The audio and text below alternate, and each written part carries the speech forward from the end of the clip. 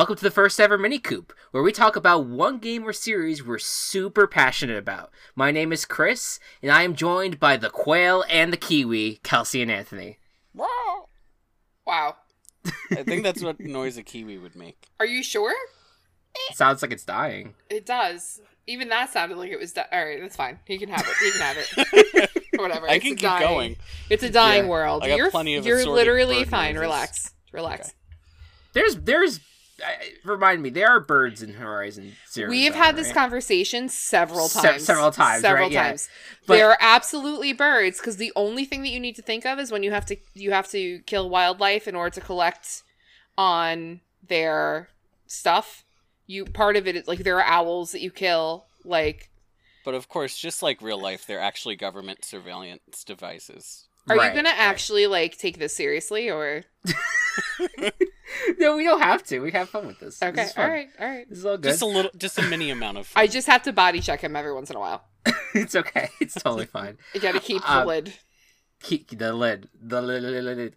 Welcome everyone. This is a new thing, a completely side project thing that I'm working on here. And that will all the co-hosts of the Game Coop will be helping me with, called the Mini Coop. And essentially what it is that we're gonna just, instead of talking about a wide variety of games under a specific topic, we're gonna talk about one game or maybe one series that we really want to deep dive into, dedicate a full episode to. And these will be shorter. They're not going to be the 2 hours that you usually expect. This will probably be even less than 1 hour in the grand scheme of things. And the first episode, I decided to bring Kelsey and Anthony on because these evil people that forced me, held me down and made me play Horizon Zero Dawn. Just kidding. No. Kelsey bought me the game, and she really wanted me to play it because it's one of her favorite games of all time, and I got to experience it last year, and we'll talk about that in a second. But and with Horizon Forbidden West around the corner, it felt like, why not sit down and just talk about the game and what we're excited about for the new game, but specifically go back and talk about everything about the old game as well. For people who have not played the game, just so you know, we are going to be going deep into spoilers at some point in the episode. I will give a warning ahead of time when we do that, but for now, we're going to try to keep it spoiler light in the start of the episode. But before we even get into the game itself, the first thing I want to touch on and ask you guys about specifically is, and I guess I'll start here with Anthony, because I think Anthony was maybe the first one that knew of this game's existence. I'm assuming. I could be wrong. What was your first exposure to Horizon Zero Dawn?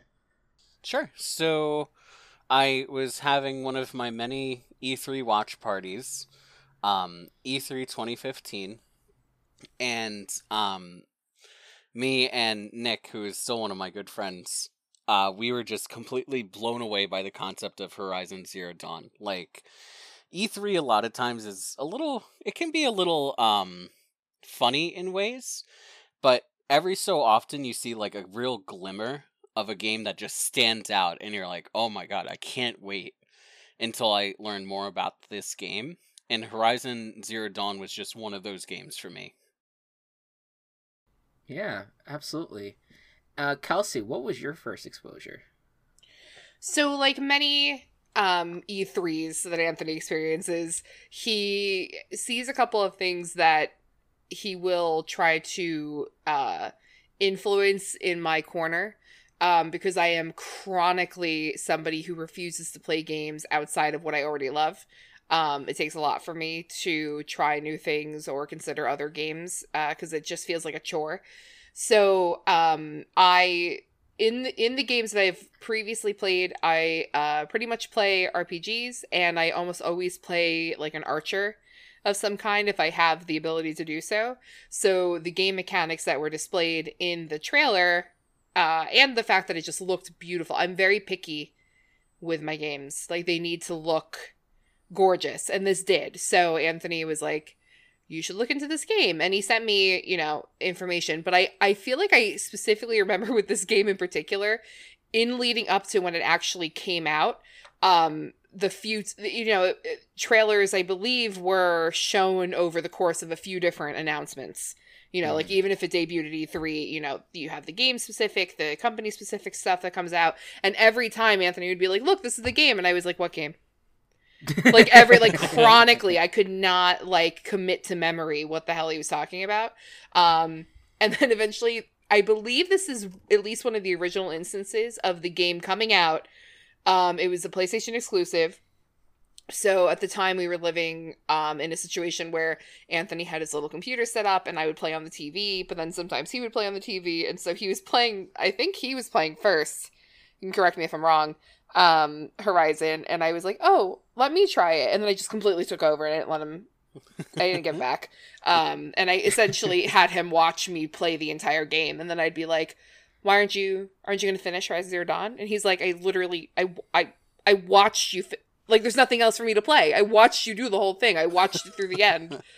What am I going to do? So it took him a while to finish it because of that. But I was actually going to ask, like, if he ended up ever actually going back to it. I forced him to. Yes. Okay. I forced him to play the ending. And he was like, I know what this is. Like, I know what the ending is.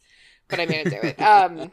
I just, because it's funny when you were like, these evil people who forced me to play the game. No. Anthony will be like, Chris, you should play this. Or he's pretty bad about Pokemon Go.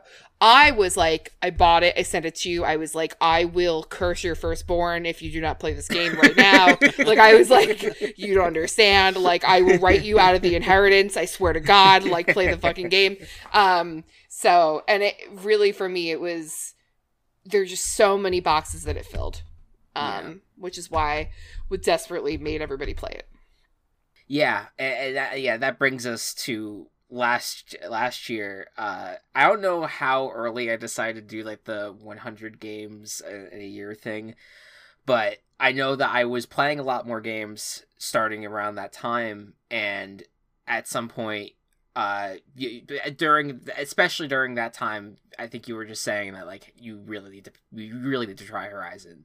Like, I really think that you should try it. It's such a good story. And I was extremely hesitant, as I am with like a lot of these things, but you ended up getting it for me, and I was just like, all right, let's just do it. I have the game now. Let's just see. And one of my just favorite game experiences, just because of not just because of the game. I think it was just fun, the sitting on call and experience the game while you were like either listening in, or I actually was able to stream it at times to you, and as you watched me play through it. It was really like the first part of because for context, in case anybody years from now, fingers crossed, the pandemic is a long forgotten memory and they're listening back. This was the first, we're talking about essentially the first winter through which I had just moved out of living at home. We didn't see each other often anymore. And so it became and we're very close, we're best friends. So it became a thing where it was like a bonding thing and something we could sit and do together,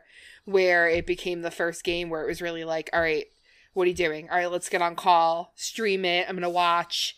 And it was like we were able to play together. So this is a very sentimental thing for me too, because it was a way for us to adapt and survive through this, what felt like a world-ending phenomenon, and that's very, very parallel to the game itself. Right, I was gonna say, yeah. So it's a very like full circle moment for me, and something that I really cherished. So, yeah,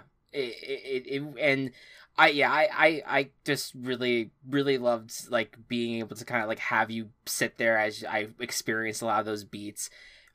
Listening to me cry at the end, but listening also to me, but like even like some of the really crazy plot twists, and we'll get into that. Like that was always so like insane, and so it was so much fun and kind of really. The twist that I have in mind, I don't even know if I was on call for, but we'll get to that when we talk about story spoilers. Let's talk about the game itself now.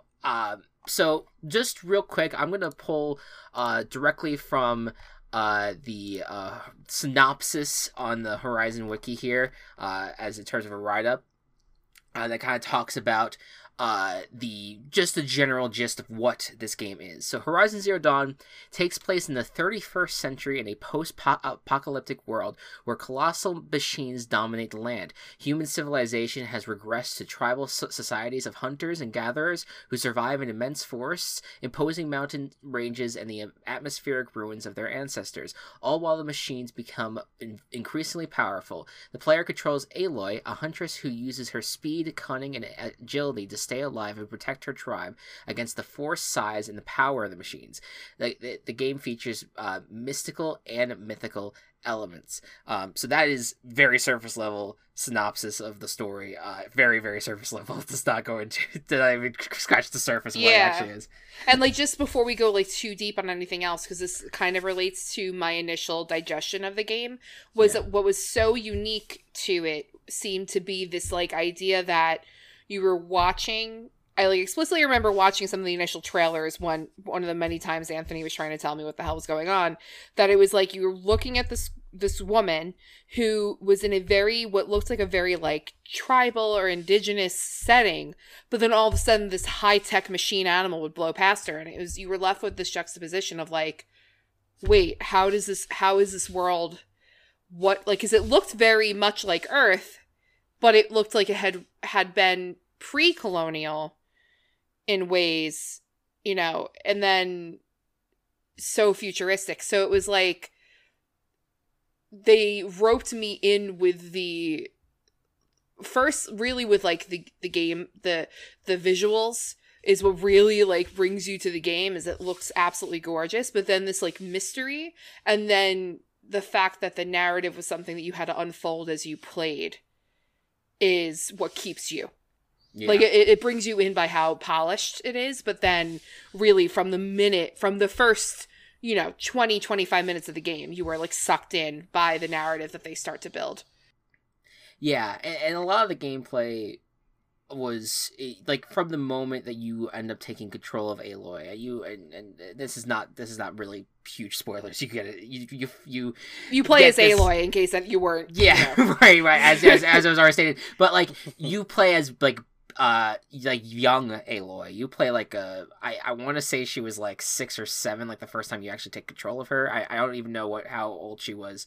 But like you take control of her pretty early on in her life for like a brief time, and you end up seeing the mechanics of the game are really taught to you there, and a lot of what this game is exploring and trying to understand the world. It is a lot of trying to learn and try to process what is it like to live in the world that is what it is now. Plus the fact that now there's these machines that are kind of inhabit it in the same time. It really is just one of those things that you're like it's hard to kind of process in your mind. Like you said, Kels, like it's like one of those like, wait, how does this all kind of work? But I think the story overall does a good job over time, kind of like explaining to you like this is kind of how we ended up getting here. And then, in terms of, like, specific gameplay things, like, there's quests. There's the main quest that you have to follow, but there's also side quests. There's a lot of, like, different exploring areas, different areas of the world that you want to explore. And I think that kind of moves into what I really wanted to talk about in terms of what was kind of, like, your guys' favorite gameplay moments. Like, I don't know if you guys have a specific thing that you guys were doing during the game that you want to talk about, or just a general, like, these types of missions are what I really like. Like, I'm curious. Let's start with Anthony. Definitely one of the highlights for me were the trials. So all around the map, there were, like, various areas where you could go and prove your proficiency hunting specific machines, using specific hunting techniques, that kind of thing. And they would have you do, like, objectives within a short amount of time and grade you on it. And as you start accumulating all of these, like, awards for it, you start unlocking these really powerful variants of the weapons in the game. So I love that. I love anything where you have to, like, kind of achieve it and accomplish it and actually get a reward for it, which feels nice. And of course, in every open world game, I have to get all the collectibles. So in this one, there were all these little tiny things scattered all around the map, whether they were memories from people or whether they were like little tiny figures. They had a lot of things that you could go and find. And what I liked particularly about it was that they have a mechanism in-game where you can buy a map for them. And then it tells you kind of like a very fair area of where they can be found. So you don't just have to like wander this map for days in real time trying to find them. How about you, Kels? What were your favorite gameplay parts? So I don't know, because I am wee beb on the idea of how these games are breakdown. So when Christopher was like gameplay overview, I had like all these narrative notes. So for me, when I think about the gameplay, I really was so fascinated by the interactions with everything. Like, I did not like the trials. Full disclosure. I'm almost certain Anthony played all of them for me, which is another reason why he dragged his own feet in playing his own game, because he had fucking played the game. But because I was very interested in, like, in the trials, the lodge, like the Hunter's Lodge, that entire side quest is one of, like, the most entertaining things, but I was getting very intimidated by the trials themselves. Anything that has, like, a time limit on it, I just shit my pants. Like, I just can't. I can't handle anything with a time limit, even in real life scenarios. Even if I can do something quickly, the idea that there is a clock ticking down just makes me completely lose my shit. So I really loved. I felt like all of the side quests were like so cool. And so like the little things that you pick up, like knowledge nuggets and lore nuggets that you pick up along the way. I love that there was a full catalog of like audiobooks, audio clips and things like that, where you would be sent on this little mission, but it was the ability to use the focus and search and seek out this interactive world with the focus that I felt was so cool, and so well done. And then I just think that the full catalog of the animals too was just so impressive, and how they, how it was so, the intention was so very clear, and that they were trying to very much honor what they could of what their inspirations were for these animals and creatures. Like the tall necks, I think is one of the most fun mechanics that I've ever seen in a game. I didn't experience anything else like this until I played Breath of the Wild. Breath of the Wild? Why does that sound so weird when I say it out loud? Is that what it's called? Yeah. Oh my god, that sounded so weird when it came out of my face. Sorry. I just stared really hard at my desk. I was like, wait. You know, and we've had this conversation before where there's so many parallels to Breath of the Wild that we were like, who is selling whose secrets? Who did this? Who's the snitch? Where's the rat? But I had an experience that I had played Breath of the Wild much later, and that kind of like almost like probing map discovery, you know, gift that you get from scaling these tall creatures and being able to unlock pieces of the map was such a cool mechanic. And then can I talk about like my favorite animals? This is an appropriate spot for that, or are we gonna do that later?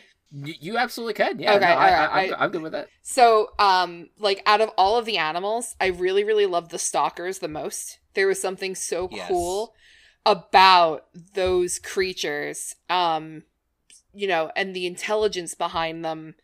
You know, we'll get more into like the narrative and the story spoilers later, but all of these machines were built for a specific purpose. But a good portion of them were built as war machines. And so the fact that that existed where it like stalked out its prey in like the mechanics that they gave it to do that, you know, in machine form was just so cool to me. And then also the snap maws. There was something about the snap maws that was so cool. And I really loved that they didn't just do land animals, but that they went into the water and did that kind of work too. And that's something I'm excited for them to explore further in the new game. But I fucking hated the Glinthawks. I hate the Glinthawks so much. We call them shitbirds on this side of the way. We hate them here. And I also didn't care for the shell walkers, and I felt like they were fucking useless. Just like hot take, I don't like the shell walkers. You're not wrong. Okay. I was like, they're just obnoxious. They just seem like they're just there. They're just like this annoying thing that you can't. It's hard for you to take down. And it's Like, just I understand in the scope of everything. I do understand what their purpose was, and they were essentially supply convoy. Like, and I understand that was their point, but I did not give a flying fuck in the game. I was like, you are so annoying. Oh my god. Like, I just hate it, and I just hated all their mechanics and everything, and mainly because they were built to be a very good opponent. Yes. Like, part of my frustration and my upset with them, same with the Glinthawks, is that they were sneaky motherfuckers to fight, and they were very annoying. And as somebody who prefers to play very stealth, they would blow me out of the water every time. So, like, that's part of my frustration too, but, like, just getting all the heat out right now. Hated the Glinthawks, hated the Shellwalkers. And then another gameplay mechanic that I, like, wished that there was more of is, like, so you had a lot of different people that you could do side quests for and that you built a little bit of a relationship with, but there was really only one, to my memory, and you can correct me if I'm wrong, that you actually, like, two. So, like, you had Aaron and Varl, right? And yes. So Aaron and Varl were two people that kind of served as, like, temporary companions for you. In certain missions, like, you would have to go with them on their specific mission, and they, like, ran alongside of you or fought alongside of you, and I really liked that they did that. However, and Nil was the third one, and he was regarding the bandit camps. But I really wished that you had more time in that kind of dynamic.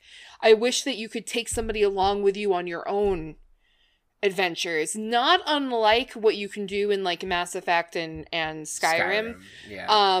And I do wish that you could, like, have a consistent recurring follower and maybe have a bit more agency over them. I don't mean I want Lydia in Skyrim, because I mean Lydia in Horizon, because I don't. That would be annoying, and it's not that game. But at the same time, I wish that you could, like, you're so alone the entire time, and I think that that's partially the point. She was, you know, an outsider. She was, you know, shunned. She was a reject. Like, she is all these things. And I think that you are meant to feel alone and like an outsider for a lot of the gameplay. And that is even where she, like, kind of creates a friendship a little bit with Nil or Silence, that they are all these kind of, like, outsiders. That's why Ross is drawn to her, because he was an outsider. Like, I get that that's part of it and that's the point, but at the same time, I wished that you could have that. Yeah, or even just, like, definitely. Even like a buddy, like a little animal buddy or something. Like, if I could have a fucking fat raccoon following me around, that'd be great. I mean, you did get to have, like, the mounts, right? Like the different, like the I think Broadheads were one of them. The Striders, were also there. Like, yeah, but it didn't feel. It did feel like they weren't like these companions that were permanent necessarily. They kind of were. You kind of just they were temporary solutions to traveling and sometimes combat, where they kind of take part in that as well. And it's not like.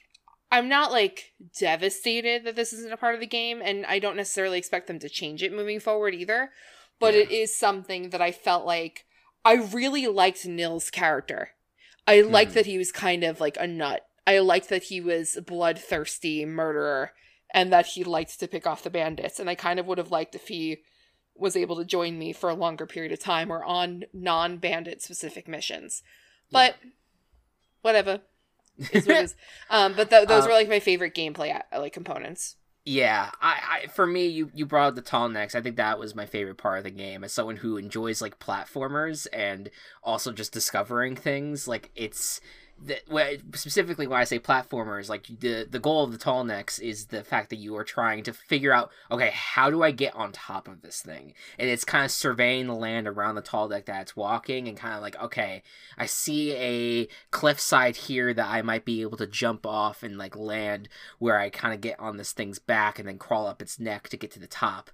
And then it's the fact that you get to unlock it, and then you get to see you see the map, and the clouds kind of, like, part with the on the map that you look down on, and you get to see more of the world. Like I think that to me, like those were some of the more satisfying moments, and I enjoyed even after the fact where you get to propel down. I get sad when I accidentally just jump off the thing and forget to propel down, because it's a really cool effect of when you propel down off the tall neck, you see this explosion happen, and it's like, oh my god, like this, it's like broadcasting something to kind of like give you this signal for and the the rest of first this world. time is like straight up magical. Oh yeah, The first time that you experience that is like so cool. Well, these tall necks, they're bigger than life. Like they're the biggest, like machine in the game, kind of.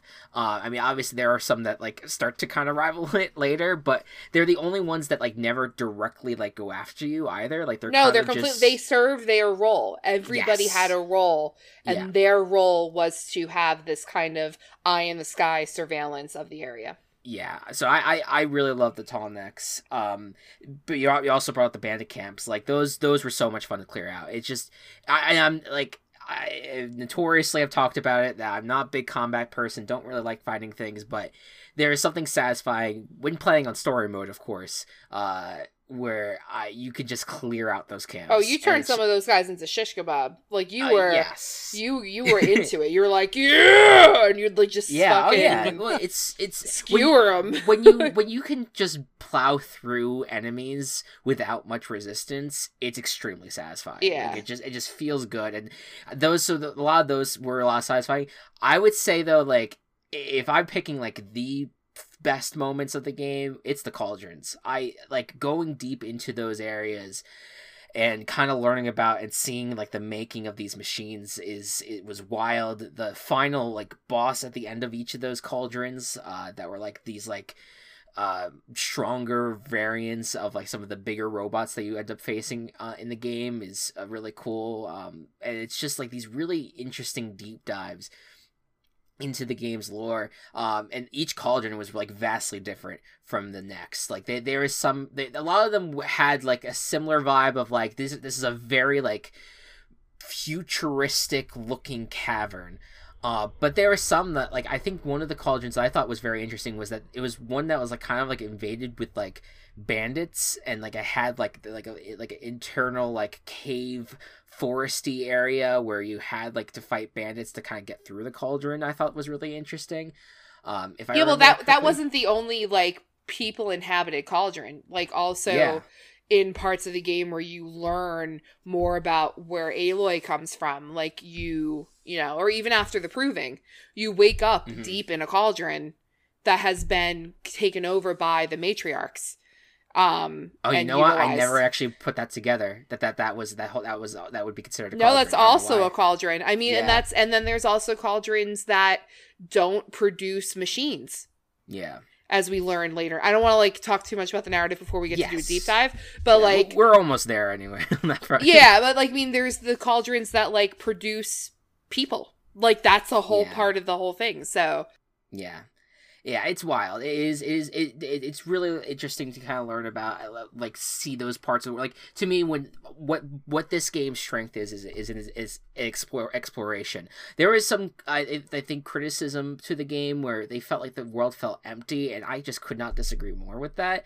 How do you say that? Yeah, I don't understand that. There is people that genuinely, I think, and like I think of that and I compare it to Breath of the Wild, and people are like, well, people like love Breath of the Wild, but I think parts of Breath of the Wild would be considered empty in those regards. But I don't think emptiness is necessarily a bad thing. Sometimes you need the break. Sometimes you need like that moment of like peace of like, okay, there's nothing happening, we're good. You know, like we could just kind of relax and kind of just stroll along here. Yeah.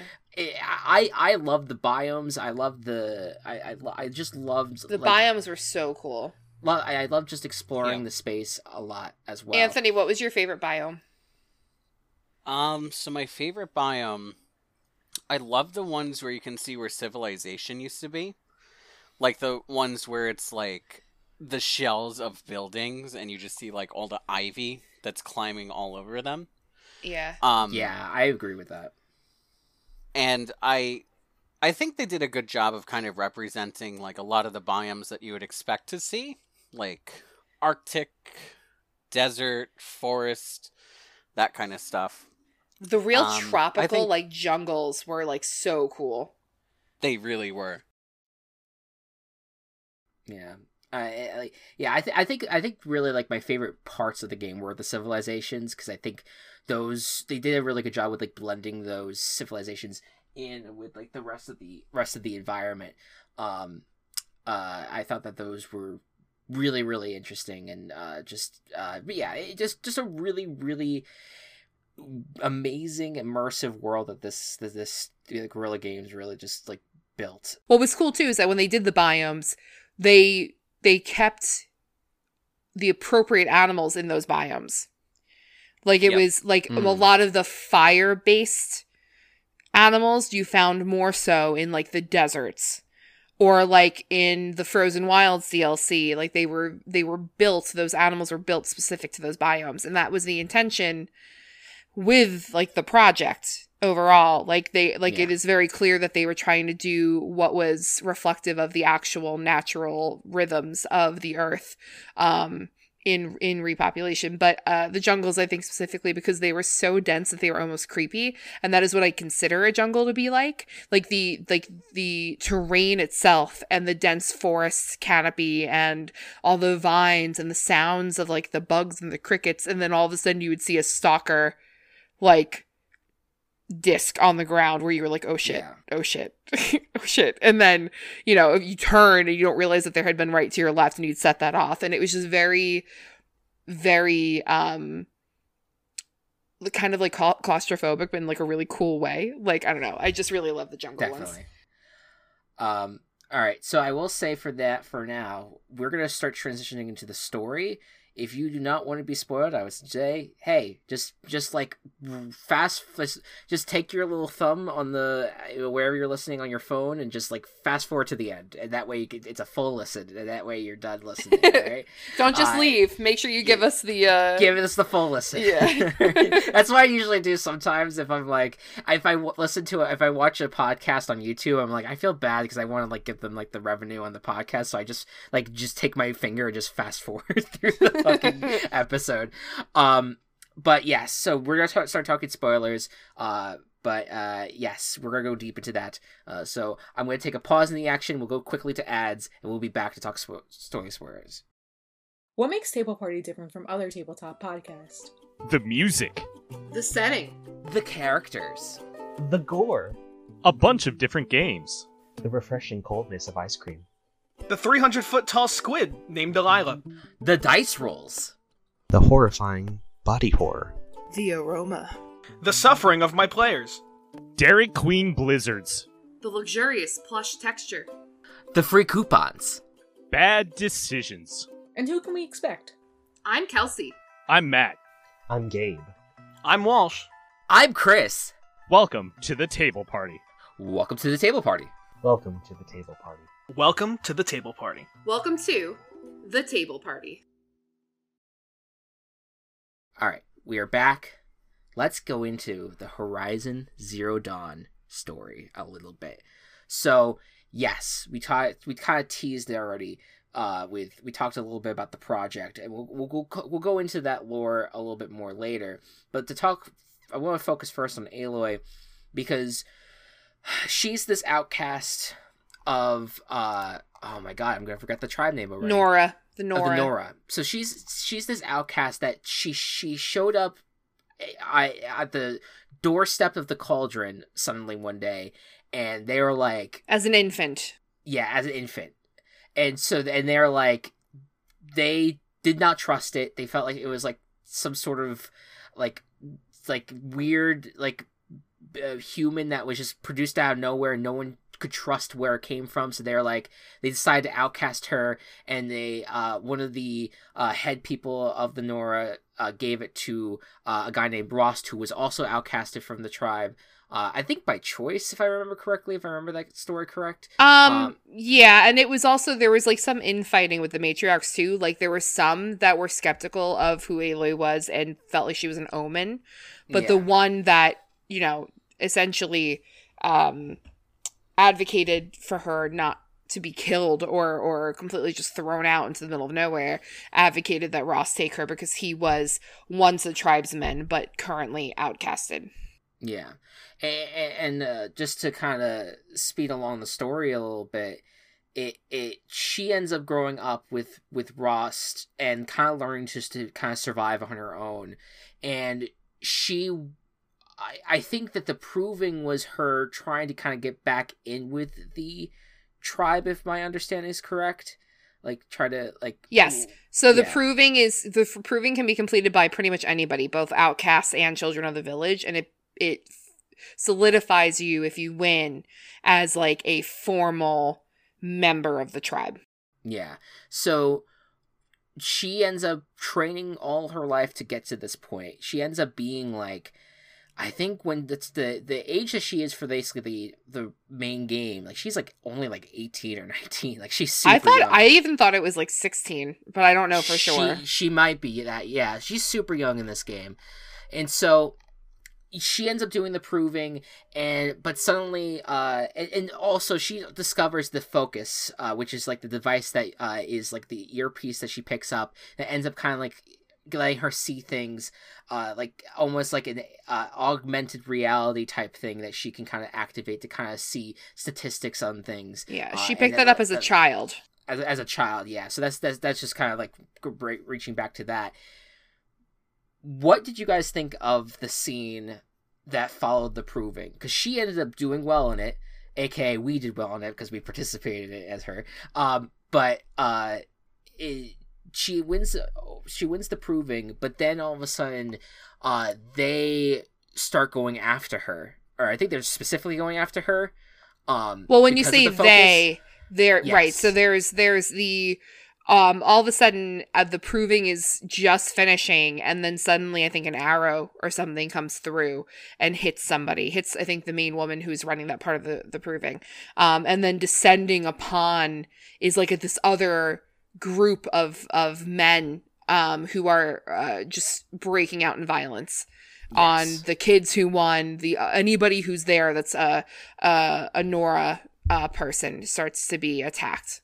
Hellas, I think was his name, that the guy who ended up attacking her, he also had a focus as well, which was interesting.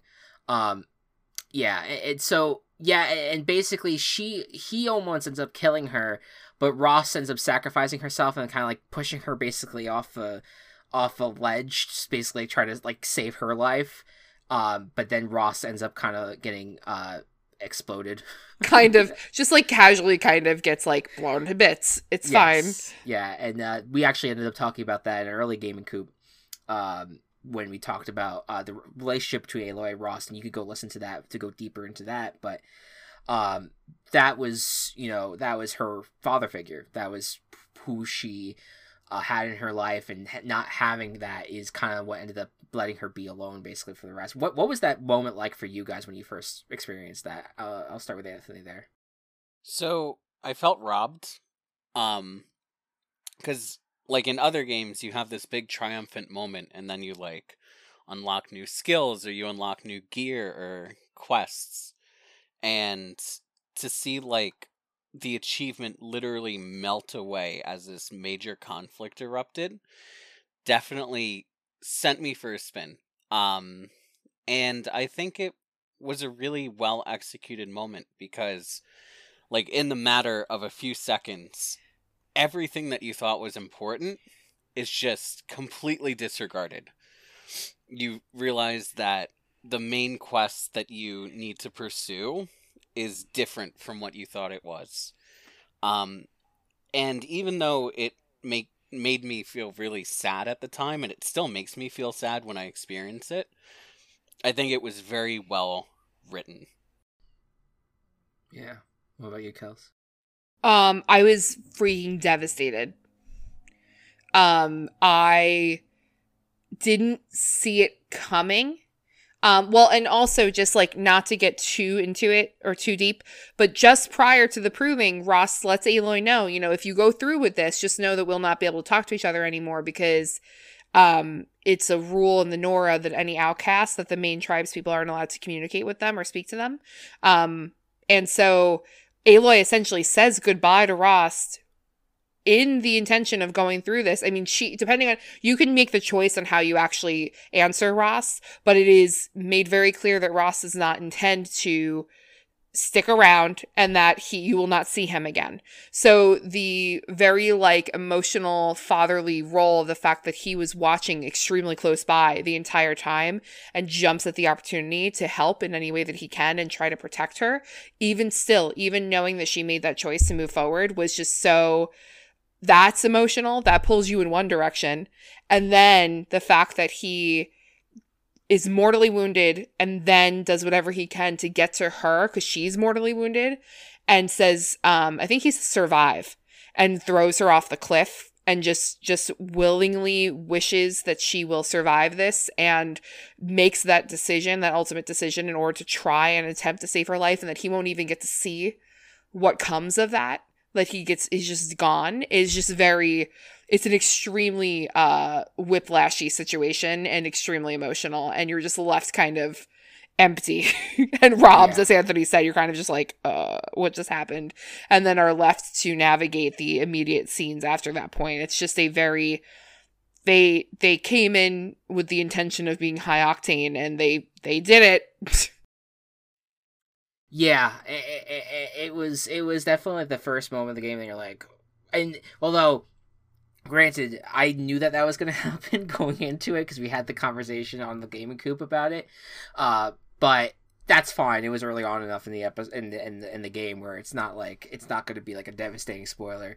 Yeah, but it still was super impactful, even knowing, like, I think having the context of knowing it was going to happen gave me a different perspective on it, where every single moment that you saw her spending time with Rost, you knew it was going to happen eventually, and you get even more saddened by it, because the way that I think that, like, he ended up really being, it seemed like he was a really good parent to her. Mm-hmm. And so it was kind of that, like, when you knew it was coming, it was just like, like, this is a relationship that you felt like was really building into something. It was going to be interesting to see how a more adult Aloy was going to kind of treat Ross over the course of the game, but that ended up just being cut off. And and just to quickly note that Ross, kind of can still be part of the game if you visit his grave, where Aloy can kind of like talk to him about just all the adventures that she's kind of going on. Which kind of forces the player to continuously mourn him also. Like, yes. I think that we are normally given more agency over how we choose to react in, death of a character, and then it's kind of finished and you move on. But the game has an incredible way of maintaining its humanity in that you always have the opportunity to still continue mourning him in a very, like, specifically interactive way, which I think is important. Now, we are running at very deep into the podcast, but I do want to touch on the big plot, the big thing that I think that you end up learning about with this game, because and we can try to get into the smaller story details and stuff, and I'll gladly allow room for that. But I think the big thing that I want to touch on is Project Zero Dawn, which when learning about this project, it blew my fucking mind. In terms of just the way that they went about introducing and slow rolling what it is about. And essentially, Project Zero Dawn was a secret project that was spearheaded by Dr. Elizabeth Sobek, and it was a plan to basically try to restore life to Earth after it was eventually going to be destroyed. And the way that we end up learning about it is you are going through, there is one mission in particular that I want to find the name of, because to me, it was my favorite moment of the entire game. I think it was Deep Secrets of the Earth, was the moment that it happened. And it was this scene of learning about how you end up being introduced to one of the military guys that was kind of put in charge of the one of the people who ended up kind of being put in charge of one element of the project, who ended up telling people there is no hope. We are all going to die, and it is just everything is hopeless almost. Like, he basically set the grounds of just saying, like, because of the way that the world is now, which had in the previous old world, they started creating these robots to kind of combat the dying of other animals because of global warming. But these robots ended up starting to turn on human civilization, and they basically, what this guy is saying is, hey, we are going to we're gonna let you know that, like, this shit's hopeless and we're all gonna die, and we're not gonna be able to see what this world would be like with if we kind of try to. Are you talking about Ted Farrow? Was it Ted Farrow? There was another guy. Okay, because the events of the world reaching a point that it's starting to end. Is that what you're talking about, or are you going to talk about that later? Well, it all kind of ties together into what Project Zero Dawn ends up being. But yes, you could go ahead and make note of that. Just like so overall, like, Elizabeth Sobek was a scientist, and I believe that her focus was agriculture specifically, but Ted Farrow was CEO of Farrow Automated Solutions, and he had built a horde of what were called, like, peacekeeper military robots that ended up being licensed by the world's military, and were built to look like animals specific to their regions, and they were all given specific functions, and they were mainly about trying to, like, aid civilization and support overall functionalities from anything from helping with, like, agriculture and building farms and keeping people in supply of things, to anything to get to the point of, like, actual military aid. But they essentially get to the point where he built into the machines their ability to self-replicate and consume biomass as fuel. And he lost control over them. And they ended up starting to consume the entire planet and stripped Earth of essentially all life. And because it became like a environmental crisis, Elizabeth Sobek was considered to be, like, the top professional in that field and somebody they felt could help. And so the military, I think it was the US military, recognizing how dire things were, roped her in as looking for a solution. And she essentially said to everybody, we are not going to survive this. The only thing that we can do at this point is try to figure out a way for life to begin again, because our life will end. Like, we cannot, right. It is at a point where it is not going to stop. So we need to figure out how to, when everything stands still, what plan can we put in place in order to begin life again? A big part of that was that when Ted Farrow created the militarized, autonomous, self-replicating Doombots, he created them with military-grade encryption software, and in fact, I think it's beyond military grade. So they were, like, trying to crack them and shut them off before they consume the world. But it very clearly became apparent to everybody that they would need hundreds and hundreds of years to crack them and shut them down. Mm-hmm. And they also were sending, like, people to the front lines to try and fight the robots, well knowing that they were essentially feeding citizens to these robots. So they was just trying to buy time. Yeah, I apologize for being incorrect earlier about it. I thought that part of it, though, was the fact that that they were animals that were kind of dying off. And they needed to replace them too. Well, so they are the biomass. Yeah, that was being consumed by the military robots. Yeah, yeah.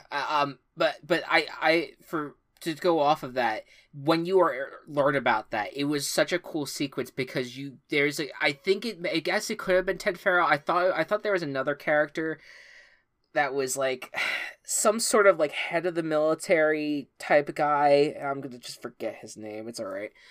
That tells you that everything's meaningless, nothing's gonna matter, and then you go through a room where you listen to different voice recordings of people trying to reconcile that, and you basically had a choice of whether or not you wanted to stay alive or and keep going deeper into the facility, or basically be killed on the spot through like just like yes. an So injection. what you're talking about is you're talking about the point at which you were brought to a facility in the game in Aloy's quest to understand what was going on.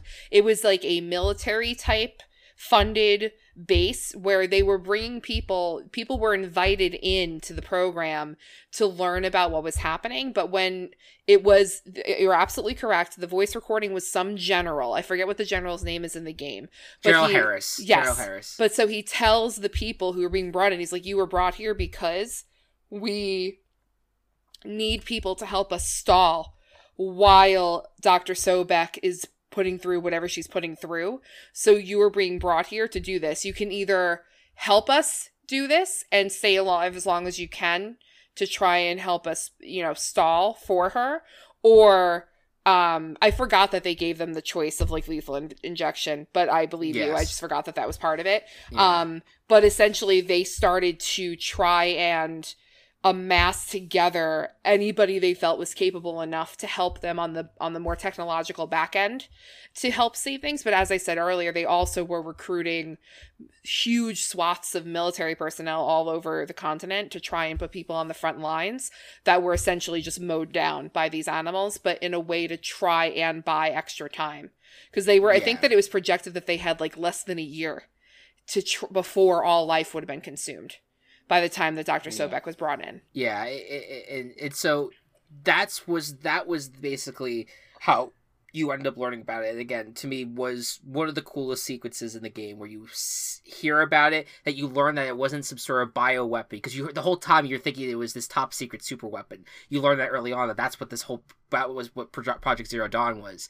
And that was not the case. It was it was just a stall tactic. It was just a stall tactic to end up building what the real Project Zero Dawn was, which was a intellectual unit called Gaia. And it's essentially, Gaia was basically the main robot, main AI, I guess, that was in charge of restoring humans and restoring not just humans, everything. Well, so Project everything. Zero Dawn was called it was an automated terraforming system. Yeah. In order to shut down the robots and restore life to Earth. Yeah, and so it had a lot of different sub-functions, but essentially, and they had someone that was in charge of each of those sub-functions, but the core of it was that Gaia and all these sub-functions put together would help bring Earth's civilization back long after everyone ends up perishing. It's really wild, because this game was really about learning about Elizabeth Sobek, which you learn was actually who Aloy was cloned after, I guess. I don't know how the phrasing is, but she was basically, Aloy is the clone of Elizabeth Sobek. She was basically, and I think the reason why they cloned her was because she would have, I guess, the ability to access all of these facilities because of the way that she looked and her voice. I think it was like voice and face automated. Yeah. So and so that all that, and obviously it goes so much deeper. I don't know if we have the time to really go into a lot of it. Also, can I just retcon something really quick, because I'm just realizing this as I'm sitting here? Sure. The machines that were consuming all the biofuel and were the military machines were in game the big black scary machines, not the animals. I misspoke.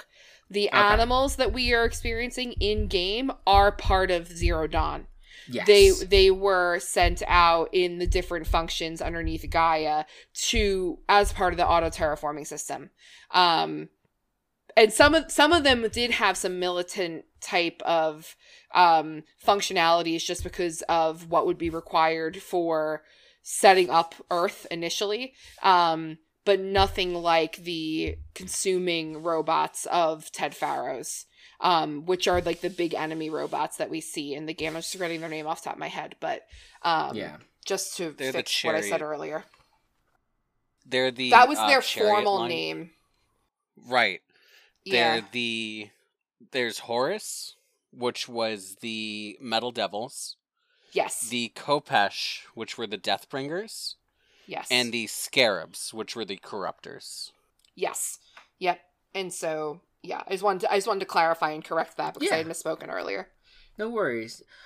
Yeah, so, and really, what ends up being the main goal of the game is that ultimately one of these subordinate functions, Hades, ends up kind of basically turning corrupt, and that corruption is being used by this group called the Eclipse, to basically, the initial use was for Hades was basically like if Gaia was unsuccessful in trying to get everything kind of properly set up and get the world set back to normal, it had the ability to reverse all of its actions and basically to reset it. It did controlled extinction is essentially what its yes. functionality was under Gaia. Yes. And they And do show you that it had to be used a few times, that it did not Yes. go right, that there were several incorrect moments in Gaia trying to get these systems correct. But essentially it became corrupted that even when Gaia was ultimately successful, it ended up trying to start to reverse course, and we end up learning that Gaia ended up self-destructing itself to try to prevent Hades from trying to be successful with that reversal. But the problem right now is that the Eclipse is basically trying to figure out a way to use Hades to their advantage. I forget for what reason. I think that they just wanted to be greedy and use their power of since they had the focus to kind of be able to target everyone and gather wealth and gather It's the Eclipse? Yes, yeah. So Hades spoke to Silence and promised him all worldly knowledge or something. So Silence creates the Eclipse as a militant group to try and get to the point where Hades is allowed to resurface all of the Pharaoh robots. Yeah. So Silence is a tool that's being corrupted by Hades. But I'm not misspeaking. Hades was corrupted though. Right. It's not this is not what Hades was meant to be. Ultimately, what Hades is whispering in that instance is that is a corrupted version of Hades, not the Hades that was built initially. That is my understanding of it, but I also don't remember. I don't think that we're actually given the answers as to where that original corruption occurred. Sure, yeah. I think that's something that's probably left hanging open there. But yes, and let's talk about Silence, because Silence you end up meeting about halfway through the game, and he ends up being this guide that seems to have betrayed the Eclipse and is trying to help you, Aloy, try to stop them. But he doesn't really give motives. He's very secretive about everything. He's very elusive, very secretive. Yes. He's sketch. He's like the face of sketchiness. Yes. But he is helpful at times, just trying to get you out of certain situations. But yeah, I think that covers a lot. That does cover a lot of the story. You end up, the Shadow Carja end up the Deathbringers, they end up kind of hijacking those Deathbringers to kind of bring this apocalyptic-esque, storm to the regular Carja, and it kind of leads to a series of events where Hades is about to kind of be resurrected, and you end up fighting it and stopping it, in just an epic series of events that ends the game, and the ending of the game, during the credits, I think, or right before the credits, Post-credit. It's post-credit. Yeah, post-credits is you see Aloy visit the I guess the home or was it the home or the gravesite? I'm gonna forget this now. Oh, I'm sorry. Oh. I thought you were going into the silence thing. Oh, we'll So- talk about that. I think I'm gonna tie that to Forbidden West. Yes, here. no, I don't know if this was before or after credits, but it definitely was around then, what you're about to say. Yes. Yeah, I think it was either the gravesite or the whole original home of Elizabeth Sobek. As Anthony just said, because Anthony spoke, yes, it is both. Yes. Because you are overhearing a story that Dr. Sobek, because you unearth audio files of hers throughout the game, and you're essentially presented with the last audio file, and she talks about a moment at which she accidentally sets a fire at her family's ranch, and a moral story that her mother tells her, and throughout her telling that story, you have a montage of Aloy traveling and finding the Sobek ranch. I'm getting chills. And go ahead. I just wanted to fill in the context of what it is. No, that I think that was really the gist of it, and it's just the fact that she ends up actually finding Sobek in that moment. Well, yeah, because Dr. Sobek, when she realizes that she's not going to be able to return to any of the cauldrons because she has to go, there's like a catastrophic malfunction that she leaves to go fix, and she is successful. You find out because people are walking around on the earth as we're speaking. But she ends up saying, they ask her where she's gonna go, and she says, "I'm going home." And so you end up finding her body at the ranch. What's left of it? Yeah, at her home. I'm getting chills as we're talking about it. I'm getting, like, all emotional.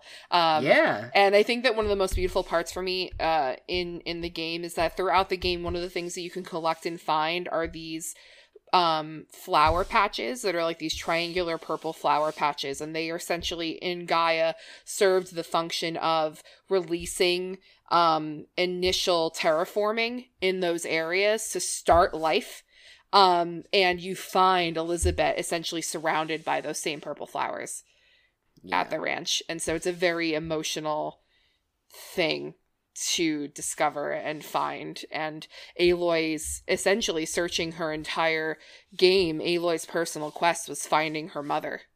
And so she kind of gets those answers at that point, and it's so good. Anthony, what was your reaction to it?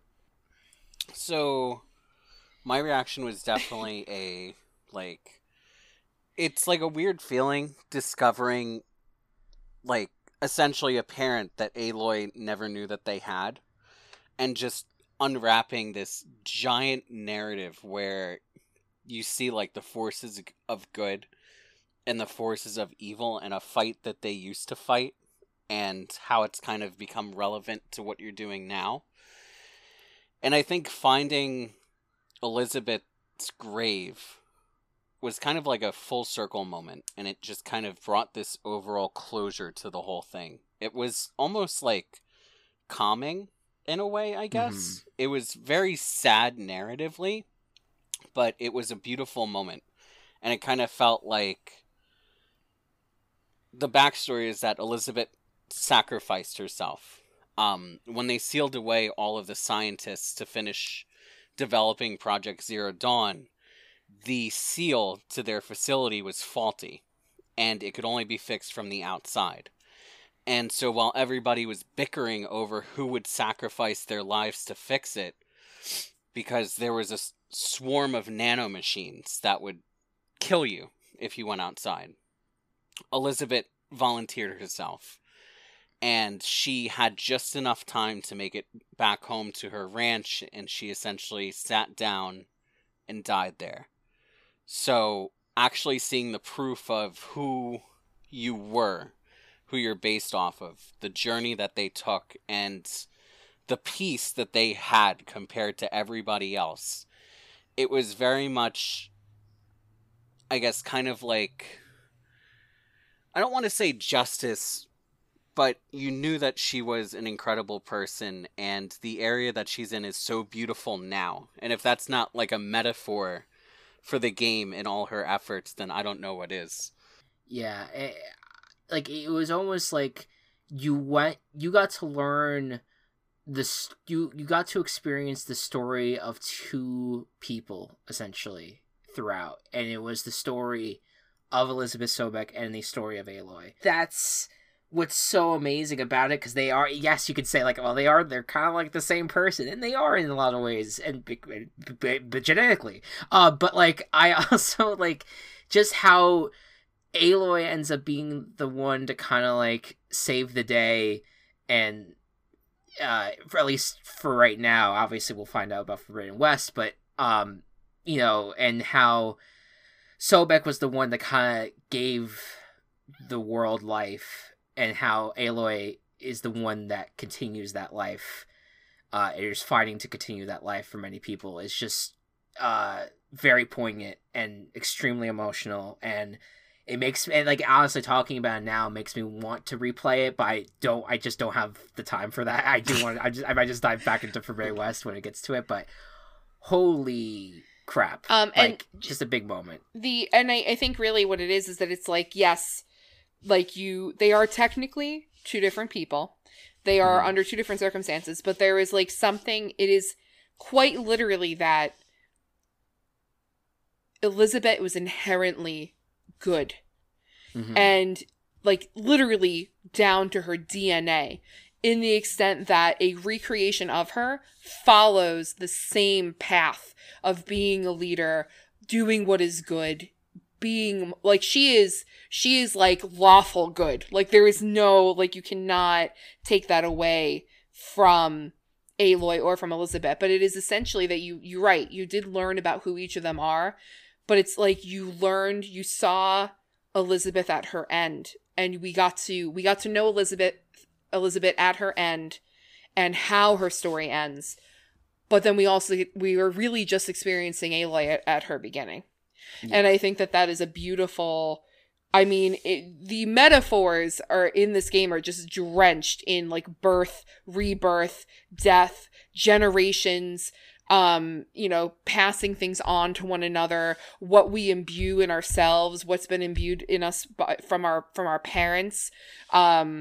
Just absolutely gorgeous storytelling. Yeah. We initially had plans to talk about Frozen Wilds. I think I'm going to couch that just a bit, but I will say this about Frozen Wilds. It does kind of introduce you as a good segue into Forbidden West, because or at least that's what it seems, because it talks about how another subordinate function of Gaia ends up being corrupted in Kelsey, you said the pronunciation before the podcast, I'm going to forget it now. Hephaestus? Hephaestus, I think it's pronounced. Hephaestus. Yeah. It's basically the being, it's the function that creates that actually is terraforming the machines at the cauldrons. That is what is the main function, but we learn that it is getting corrupted, and ultimately that is kind of a foreshadowing. And Frozen Wilds is so good, and like, if we do want to talk about it, like, we could, I'm okay with talking about it, just figured that we are running over, but that was such a good DLC and a really cool stepping stone, I think, into understanding, like, oh no, it may not just be Hades. Hephaestus actually wasn't corrupted. This is a story event that's called The Derangement, and it's Hephaestus realizing that humanity is the biggest threat against the machines that it's lovingly creating. So Hephaestus was actually evolving machines with more offensive capabilities, which is why some of the animals seem militarized. And that's why it seems intent on actually hunting and ending humanity. Interesting. I didn't take that away. I don't know why. Well, and also just like as a generality too, like in the game, you come into this area of the game, this most northern, very like Arctic tribes people, and they have like they actually look different, and they have like they've so communed with the land and with the animals, but they also have like taken upon themselves, where some of them actually have like tubing and stuff in their arms, and they make it a point for you to realize that Silence looks like that, and he came from here. Like, they Yeah. make it a point, and so Silence essentially ends the game as the big bad. Because in the post-credits scene, which is what I thought you were going to talk about before, Yes. you see that Hades was not actually eradicated by Aloy, that it's still alive, but it gets trapped by Silence, and he essentially alludes to the fact that he's going to, like, what do you know? Like, he wants to interrogate it and find out where it's coming from and what it knows. So that leads us essentially into what can only be assumed as continuing events for Forbidden West. I think that, and thank you for correcting me, because it's so dense. Yeah, I played the Frozen Wilds like recently, but I got through the campaign of Horizon Zero Dawn in like a few weeks time, and in March, and then didn't really touch it a whole lot. So a lot of things are me just trying to read up on them and remember. So I appreciate the notes, and I think that does intrigue me, though, that it's not a corruption, that it is just the machines just getting smart and saying, like, you know what, humans are a threat to us and we need to kind of try to eradicate it, which then I think does transition us into Horizon Forbidden West. What does that mean for the rest of these subordinate functions? Because one thing that I noted with the trailer, and I noticed, was how it almost looks like the nature, like the flowers in the ground, are actually the things that are starting to corrupt the earth.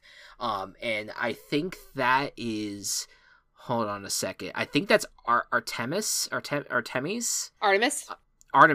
that's Artemis then, that's doing that then. And to me, I'm like, holy shit, so we have all these fucking functions of Gaia that are turning on humans. It's not great. I mean, and that's considering that what we are seeing, that's only what we already know.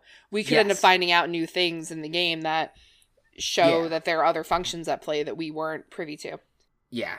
What is, for you guys, your hopes and maybe just predictions for the game? I'll start with you, Anthony. So, I have 3 main predictions, but one is how beautiful the game is, because what they've shown of like the tropical setting with the beaches and like that kind of biome, I could not be more excited for it. It feels like we're taking a vacation. Yeah. But onto my predictions. So the first prediction is there is a sub-routine of Gaia's called Poseidon, which was specifically to purify the water. I think that is going to play a major role at some point in this game, likely as an antagonist. Really? 2. Yes, I think so, because the other machines have been slowly learning that humanity is a threat, and Gaia seemed like the glue that was keeping them focused. I think that we're going to see, especially now that Aloy can swim, I think that's going to be a lot more relevant this time around. Yeah, I could see that. My second prediction, Hades' goal was to reactivate the robots from the chariot program that formed the Pharaoh Plague. We fought 2 of those, which was the Scarab, which was like the whip-like corruptor, and the Deathbringer, which was the Kopesh, kind of the big industrial one that walked around and shot missiles.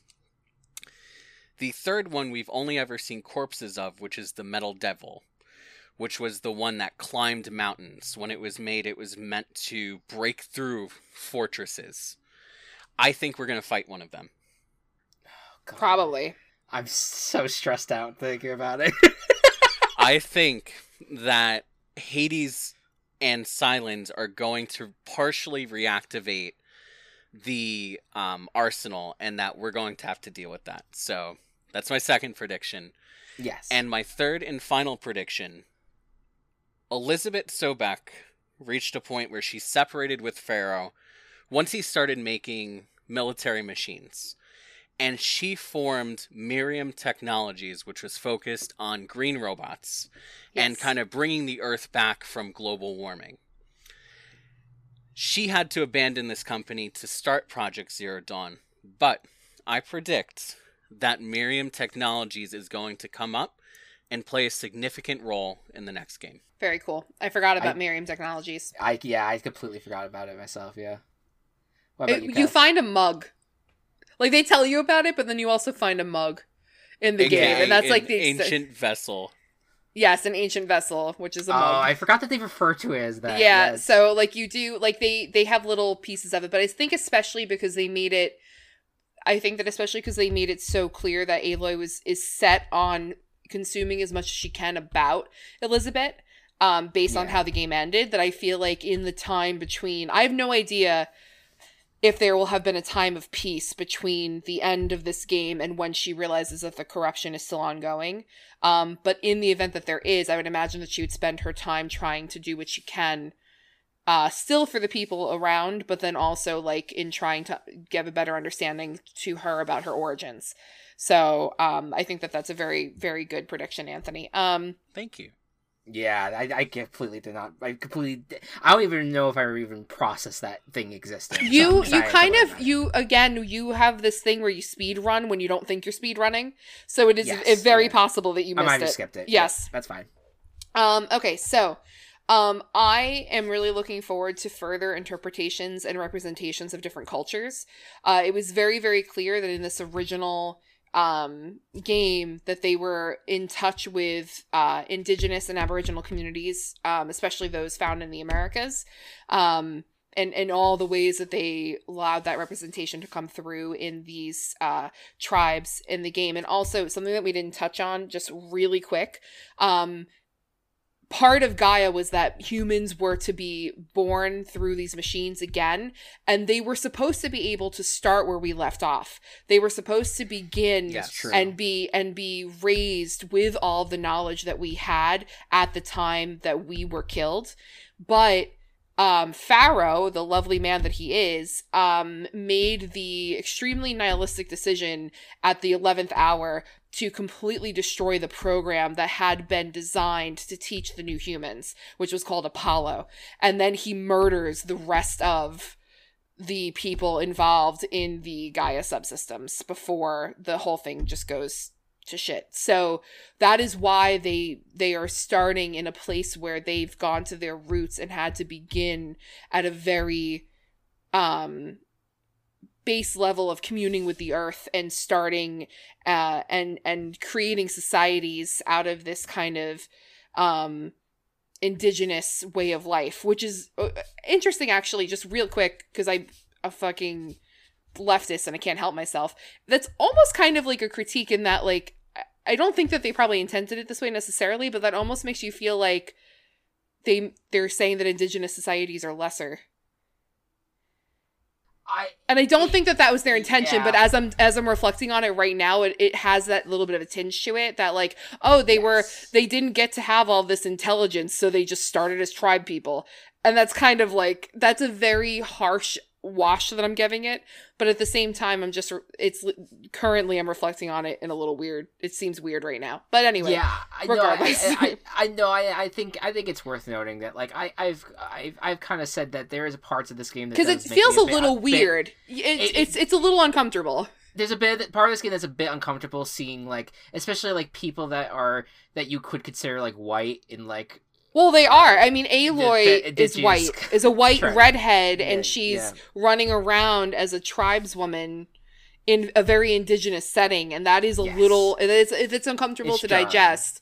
They do their best to give it as much context as possible, but even then, it just seems like, I don't know, it just seems strange in reflection. It's my only, like, huge... It's my only problem with the game, really. I don't know. It's just, like, there's something uncomfortable about it. But I think that it's so interesting that... and perhaps it was just a way of showing that, like, these were the natural way that things were always going to go, and therefore that's how it went. And hopefully these cultures will continue to thrive and exist. And hey, there's no more Christopher Columbus, so hopefully they're not going to be colonized by anybody, and they'll be able to just continue that way of life. And that will be perfectly fine and perfect. But I think that if there are other, I know that at least some of the previews that there were nods to Chinese culture, specifically the Chinese dragon at one point was shown. And I think that that's if they're going to go into further interpretation and representation of other cultures, I really think that as long as they do it in a way that is respectful and appreciation as opposed to appropriation, then I'm all for it. But I'm going to be watching with a very critical eye to ensure that nobody does anything fucky wucky, because we are in 2022 and they better fucking not. Also, dinosaurs are going to be a thing apparently, because in some of the previews, it's no longer robots that are like based off of animals that we had at the time of all this being created. They are straight up pterodactyls and triceratops in some of mammoths. the mammoths in some of the previews, which is very interesting to me. And I would be curious to know if those were created at the time of the way the Gaia was being created and everything, or maybe they're part of the Miriam project. Now that Anthony brought it up, maybe this is something that like Elizabeth decided to do as a countermeasure, or something that she did originally, and then that was what inspired her to do some of what she did in Horizon Zero, in Project Zero Dawn. So who fucking knows? But the environments, as Anthony mentioned, I'm really looking forward to the swimming. I think that the beaches looked gorgeous. The diverse ecological areas were so rich and representative in the previous game that I'm so excited to see what they're going to be doing. Also, I thought what was interesting is that it appears in the trailers, there is still some climbing and mountains and things going on, but it felt like that was such a thing that happened in the first game, like this ascension and this climbing and reaching new heights, that I love the fact that it appears that there's going to be so much more deep diving, quite literally and like figuratively, in the second game, that we're going to be going deeper as opposed to higher. I love that that's where they're seemingly going with it, and I hope that that's true. I predict that there's going to be more human fighting in this next one, and that it felt a little human heavy in the first games also, but specifically I was watching one of the I think it's the cinematic trailer, and they were talking about this. I want to say her name. They called her like Regala or something, but Silence essentially seemingly has coerced somebody else to do his bidding. Where this woman who's leading like a complete military regime to quote unquote slaughter all those who have wronged her, is how they say it in the trailer. And the person who's speaking, he actually says, in the West, war is rule and peace is the exception. And I'm like, oh, okay, cool. So that seems, I think that's going to be coming more into it. And then also I loved in the trailers that you saw that Erin and Varl are back, at least those two. It looks like they also introduce another, character that I'm really excited to see who they end up being. But possibly my most favorite and most exciting thing that I saw in any of the trailers was Varl, Daddy Varl with the big beard. He looked absolutely ravishing.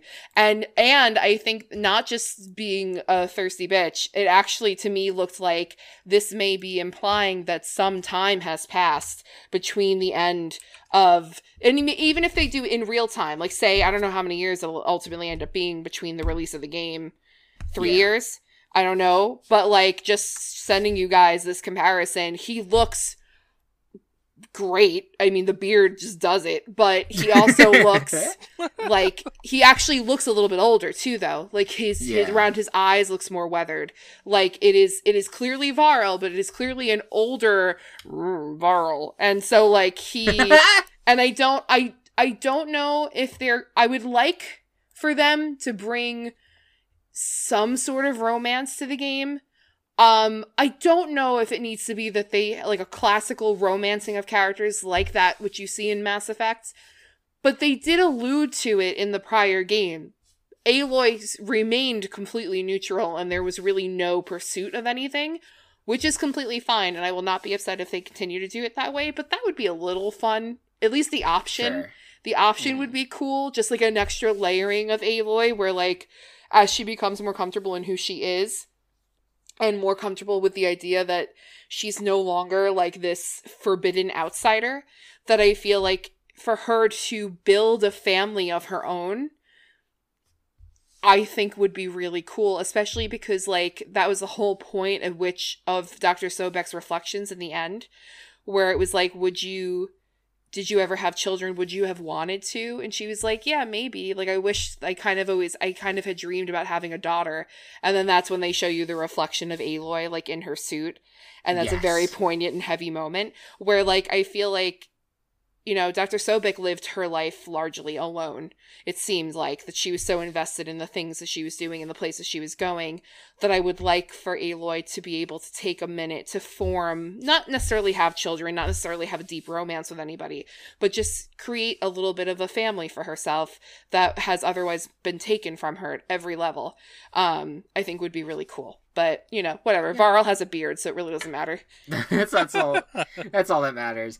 I'm not as deep with the predictions as you guys are on this. I think my hope is I just loved all the different elements of exploration in the game. I really hope they keep on building on that. The glider that they had added for the explorations. Oh yeah, I forgot about that. Fun.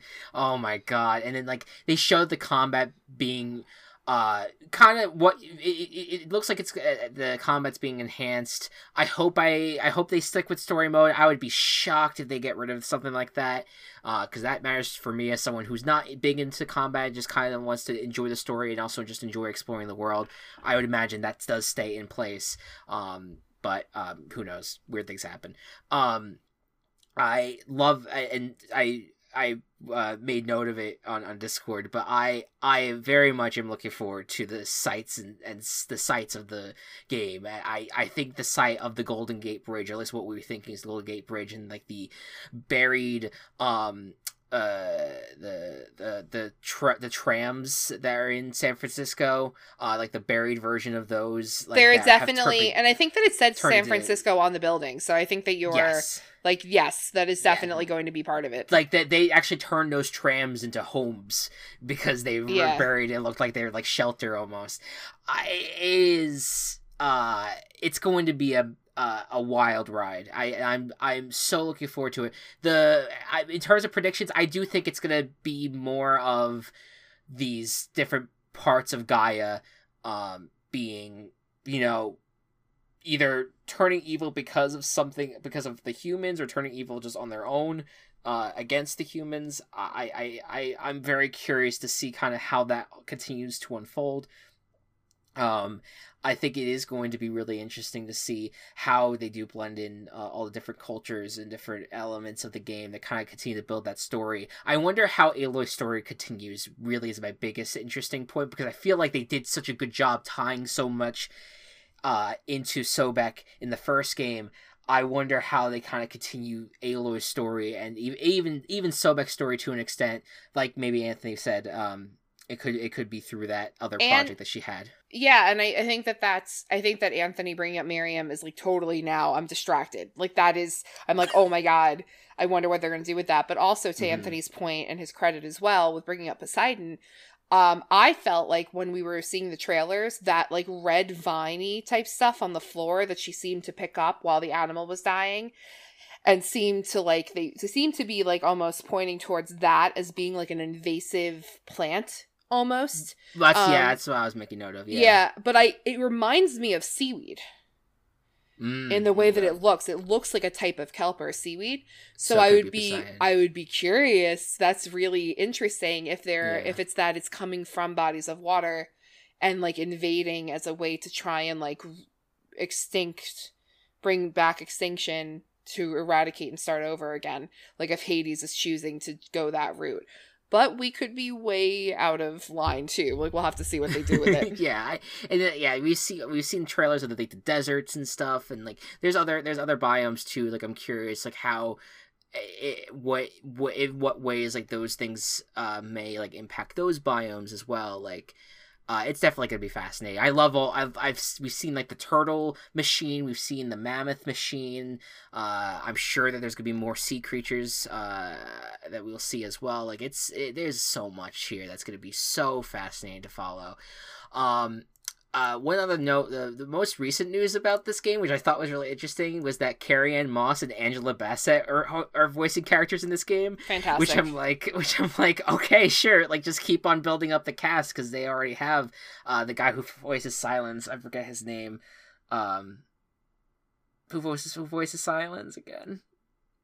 What's his name? Oh, I know. He also voices somebody in Destiny. Yeah. God, he's a notable actor. Lance Reddick. Lance Reddick, that's it. And then, of course, like Ashley Birch coming back to voice Aloy, who did such a good job last time. So I think it's funny that it's Lance Reddick and that they chose to name Silence's weapon a lance.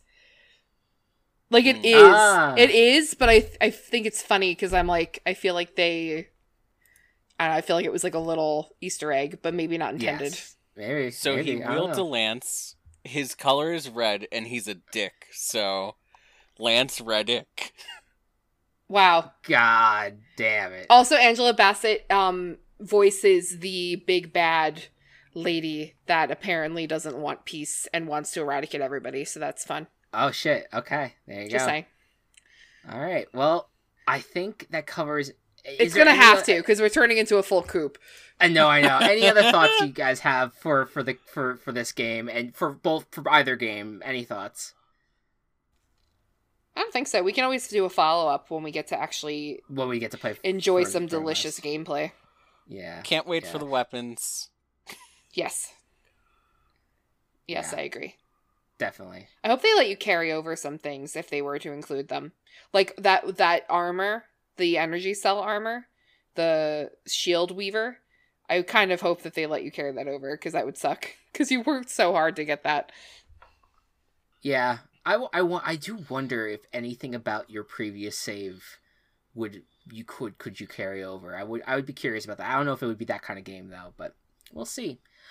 Well, folks, thank you all so much for listening. We'll be back in a few weeks with a formal Coop, and in the future, you'll be seeing more mini Coops. Maybe maybe the next one might be all about catching them all, if you get my drift. Anyways, thank you all so much for listening. Game on. The Gaming Coop is brought to you by Team Chaos Productions. Follow us on Twitter @TheGamingCoop or follow our other work at Team Chaos Pods.